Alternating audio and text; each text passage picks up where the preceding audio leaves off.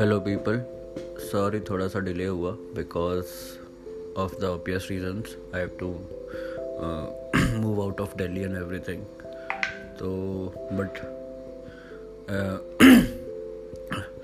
अभी तो यही कह सकता हूँ कि everybody should stay at home and stay safe. And पढ़ाई रिज्यूम करो यार, है ना. ये सब तो ठीक ही है. एवरीबॉडी इज़ वर्किंग, जिनको वर्क करना है. एंड यूपीएससी एस्पिरेंट को तो हमेशा ही वर्क करना है, राइट. तो चलो स्टार्ट करते हैं. सबसे पहले मेरे को कुछ क्वेरीज आई थी, तो वो मैं देख लेता हूँ पहले, है ना. फिर हम स्टार्ट करेंगे जो हमने छोड़ा था जहाँ से. तो सबसे पहले क्वेश्चन आया था मुझे कि I have started preparing for civils. I have gone through syllabus, previous year question papers and various toppers blog and have got basic idea what UPSC demands. I have two queries. It will be very kind of you if you reply and suggest a way forward. Okay. So first is how to read. Like we are studying a topic, civil disobedience movement. Shall I read it, understand the topic and then pen down with my own words in rough like we did in school times, to remember the topic for long time? This process will consume a lot of time. Please suggest, is this the way or there is any other productive way to study? I'm sorry, मेरा गला थोड़ा सा ख़राब है, although I think सिर्फ गला ही ख़राब हो. तो देखो, सबसे पहली बात तो ये है कि यार कोई एक वे है नहीं है, ठीक है. मैं बार बार यही बोल रहा हूँ सबको, या बोलता हूँ कि आप किसी से पूछ रहे हो वे आउट, तो वो आपको अपना वे आउट बताएगा, ठीक है. मुझे पूछोगे तो मेरा वे आउट मैं बताऊंगा. कोई एक वे आउट होता नहीं है. फॉर एग्ज़ाम्पल, मैं अभी तक रोज़ नया कोई तरीका ढूंढता हूँ अपना पढ़ने का या कुछ. सबसे पहले मैं जैसे अगर इस पे बात करूँ तो हाँ, मैं कुछ लोगों को जानता हूँ जो नोट्स बना के ही पढ़ते हैं. एंड कुछ लोग हैं जो पहले, जैसा आपने लिखा कि रीड करते हैं, फिर अंडरस्टैंड करते हैं, देन पेन डाउन करते हैं, है ना.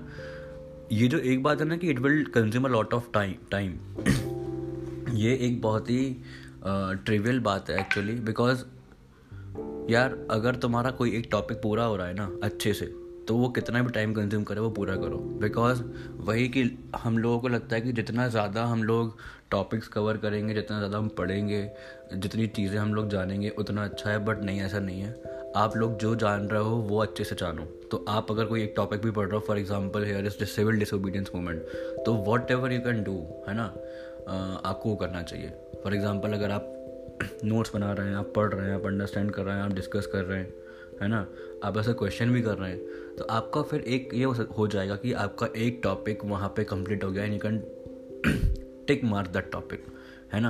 आप मतलब एम्पल टाइम है ये करने का यार, ठीक है. और सबसे बड़ी बात कि आपको अगर ये लग रहा है कि टॉपिक्स कंप्लीट कर लोगे आप एग्ज़ाम के पहले, तो ऐसा होगा नहीं, ठीक है.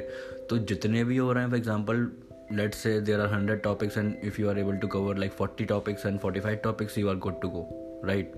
तो it is good that you do whatever you can do in your own capacity, according to your own potential, according to your own will, right.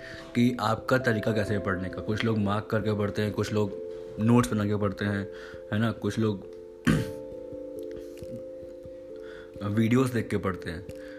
वो आपके ऊपर डिपेंड करता है. बट हाँ, इस सब में मुझे एक चीज़ ही समझ में आती है कि आप जैसे भी करो, जो भी करो, आप वो टॉपिक कंप्लीट करो. एंड आप किसी तरह उस टॉपिक को कम से कम नहीं तो 10 बार रिवाइज कर सको. तो वो आप कैसे करोगे वो आपको डिसाइड करना है ना. चलो second, how often we revise and how to revise. Like I studied civil disobedience movement a day before, और next shall I revise it or shall I revise weekly?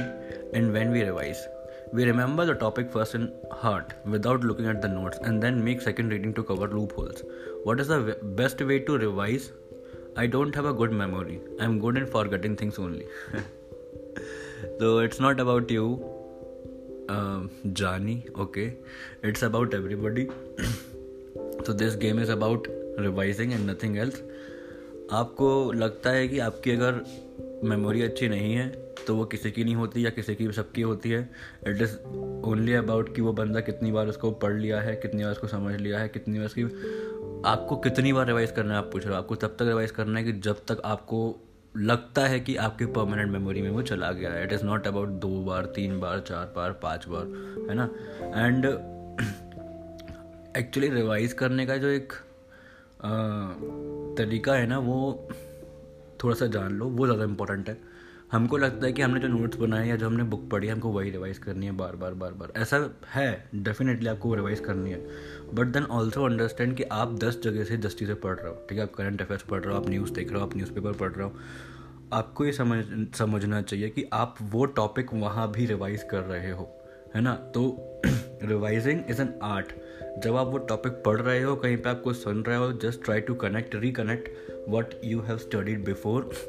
That is as good as revising that particular topic as it is, है ना. For example अभी अगर हम कोविड-19 के बारे में इतना पढ़ रहे हैं, ठीक है, तो हम लोग को 100 टॉपिक्स ऐसे मिल जाते हैं जो हमने पहले पढ़े थे.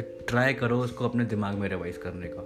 एंड नो डाउट, मतलब ये तो बहुत बात की स्टेज है. आपको स्टार्टिंग में तो पहले अगर आप you are new to this, you have to revise like 10 times minimum, है ना.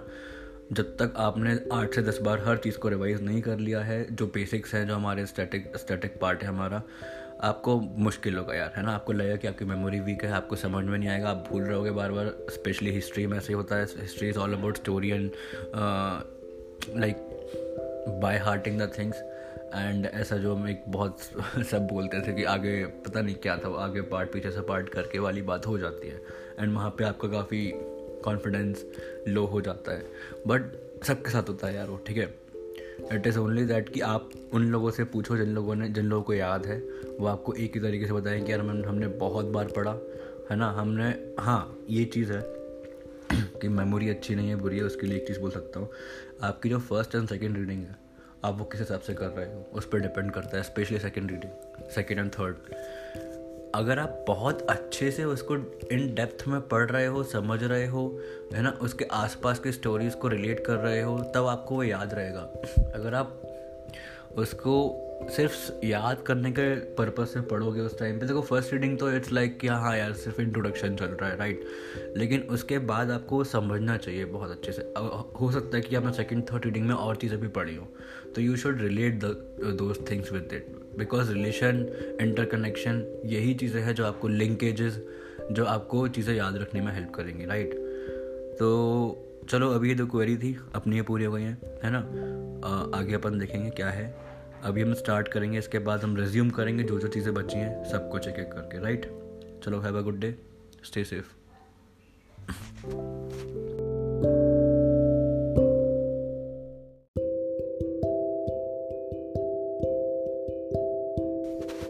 ओके, तो एक और क्वेरी है अभी, है ना, वो भी देख लेते हैं. Hello brother, I needed some help from you regarding the environment subject. Okay, I am working in electricity department and also preparing for CSC 2020. I tried covering environment from Shankars, but it was way too vast. So I would be very thankful to you if you can suggest me any notes from which I can cover environment comprehensively and thoroughly. Okay. यार देखो, सबसे बड़ी problem ये है कि environment थोड़ा सा लेंदी है, थोड़ा सा टेक्निकल है ना. But both for environment and geography एक बात कह सकते हैं कि अगर इनके कॉन्सेप्ट्स क्लियर हो गए ना, तो ये बहुत ज़्यादा स्कोरिंग है, राइट. तो अगर थोड़ा सा टाइम लग रहा है तो इट्स नॉट बैड, बिकॉज उस टाइम पे लगता है कि यार इस इतने में तो मैं कुछ और भी कर लूँगा. बट इट्स ऑल अबाउट कि आपको वहाँ पे क्वेश्चन पेपर में कितना फ़ायदा हो रहा है. Environment will fetch you a lot of marks definitely, ठीक है. स्पेशली आफ्टर जब से ये हमारा फॉरेस्ट वाला एग्ज़ाम साथ में चालू हुआ है, राइट. तो चलो, अगर शंकर नहीं हो रही है तो I will suggest you to go for Unacademy के लेक्चर्स बाय अजीत तिवारी, है ना. बहुत शानदार है वो और काफ़ी कॉम्प्रहेंसिवली कराएगा. एंड उसके अलावा और भी क्वेरीज अगर हैं एनवायरनमेंट से रिलेटेड तो go for the yellow book of Vajiram also. It's not bad, ठीक है. थोड़ी सी कंसाइज की है उन्होंने, लेकिन अच्छा है। एंड उसमें एक काम करो, एक्चुअली इन्वायरमेंट में जो इकोलॉजी वाला पार्ट है ना उसको अच्छे से करो, राइट, क्योंकि वो बेसिक्स हैं इन्वायरमेंट के। हर जो 5-6 टॉपिक्स हैं, क्लाइमेट चेंज है, इकोलॉजी के जो बेसिक्स हैं, राइट, पोल्यूशन वगैरह जो है, इनके अगर तुम बेसिक्स कर लोगे ना, बस उतना चाहिए, बिकॉज बाकी सारा जो है वो हमको करंट अफेयर्स की मैगजीन से ही मिलेगा। तो ट्राई कि ये चीज़ें एक बार इनके लेक्चर्स देख लो और you are good to go. Okay, thank you.